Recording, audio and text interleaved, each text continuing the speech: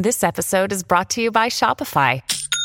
Forget the frustration of picking commerce platforms when you switch your business to Shopify, the global commerce platform that supercharges your selling wherever you sell. With Shopify, you'll harness the same intuitive features, trusted apps, and powerful analytics used by the world's leading brands. Sign up today for your $1 per month trial period at shopify.com/tech, all lowercase. That's shopify.com/tech.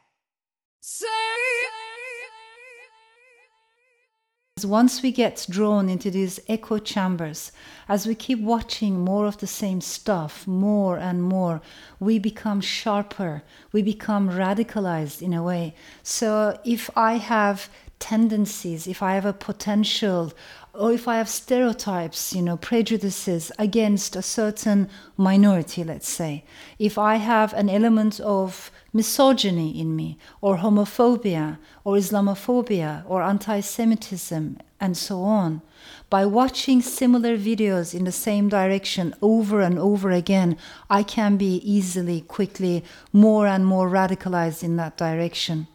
My worry is that technology, AI in particular, is expanding, is developing so fast. And we as a society and as human beings, we're lagging behind. We need to have philosophical discussions about what it means to be human. What kind of a world do we want to live in? What are our values? What is morality? What kind of a world do we want to leave to the next generation? So today I want to talk about a word that is relatively a recent newcomer to the English language. It is a word that doesn't have a very long history compared to many other words and concepts that I have been discussing on this YouTube channel.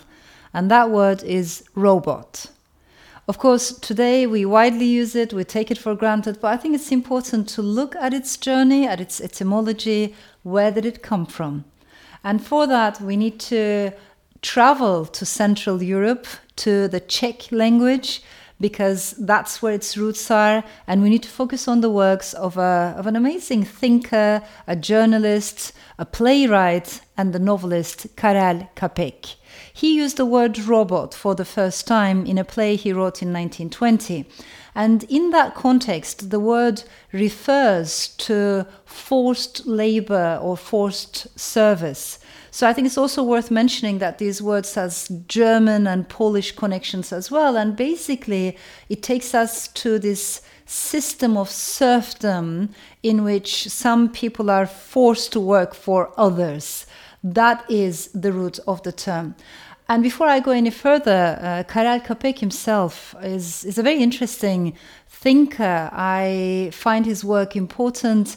He was a Democrat, and of course he lived at a time when the world was changing, Europe was changing dramatically, and he was aware of the dangers of totalitarianism, of any ideology that erases individuality and sees human beings as parts of a homogeneous, monolithic mass.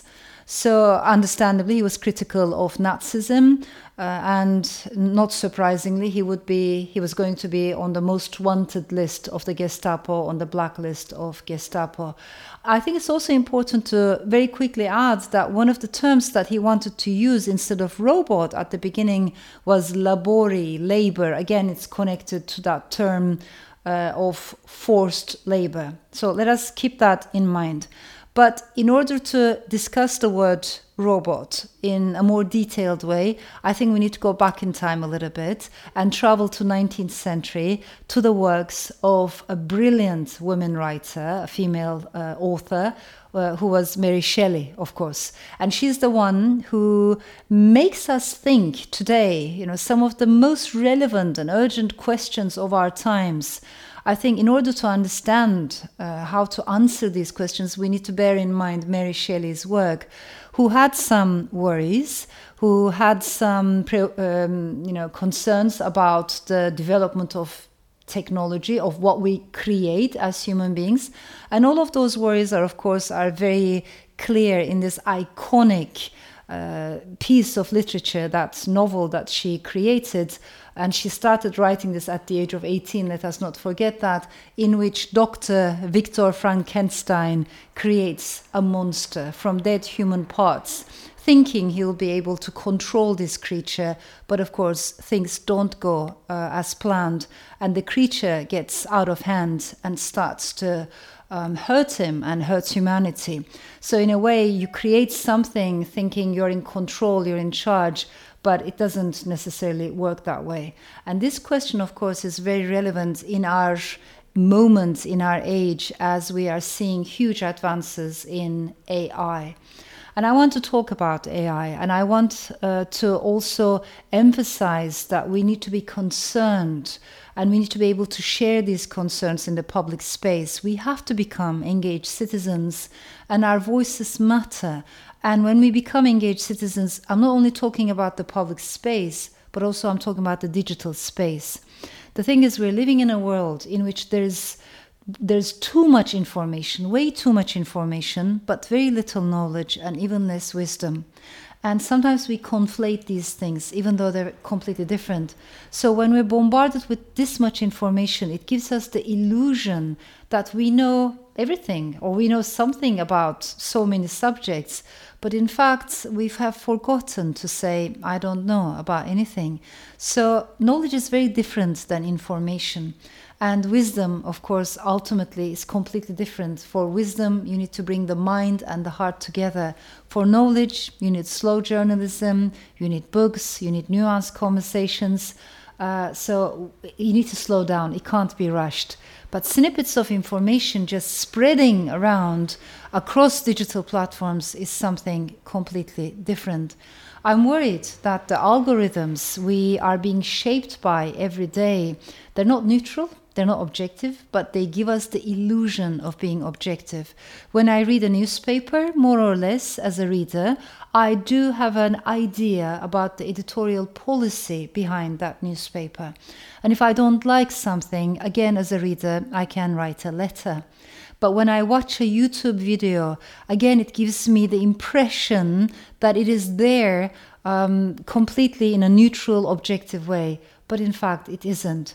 As human beings, as we develop these algorithms, we reflect our own stereotypes, our own prejudices, our own mental walls. And as you know, within the world of tech companies, there isn't proper diversity. So when you look at gender equality, when you look at racial inequality, ethnic inequality, there isn't equal representation. And all of that actually is reflected in our algorithms. But something else is happening also.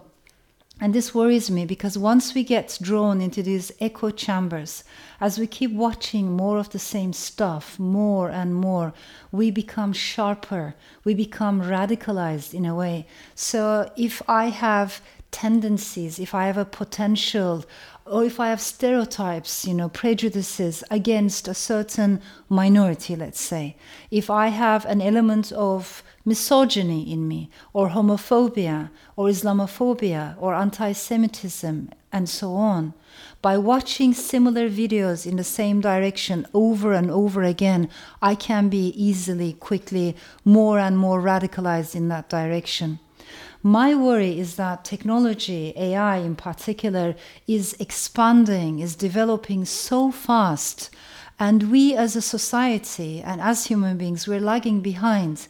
We need to have philosophical discussions about what it means to be human. What kind of a world do we want to live in? What are our values? What is morality? What kind of a world do we want to leave to the next generations? So all of those discussions are happening very slowly, and meanwhile technology is spreading and moving very fast. And that gap is widening and widening. We are yet to catch up with regards to, legal discussions, philosophical discussions, social discussions. We are lagging behind, and that concerns me.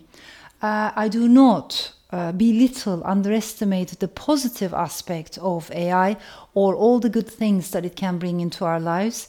But I think we need a healthy dose of pessimism here in this conversation so that we can be aware of the dangers that Karel Capek and Mary Shelley were well aware of in 1920 or the 19th century. We cannot abandon a healthy dose of pessimism. And the last thing that I want to leave you with is the technology is way too important to leave it just to people who are doing this for a living. We need to be part of this conversation. We women, we minorities, especially young people need to be part of this conversation. So I find it very important that we have diversity, inclusion, and we bring people to the table, that table in which decisions are being made when we're talking about technology. AI is incredibly important. It is very complex. It does have a bright side, but it also has a very dark side. And we need to have a healthy dose of pessimism to understand what is at stake. Say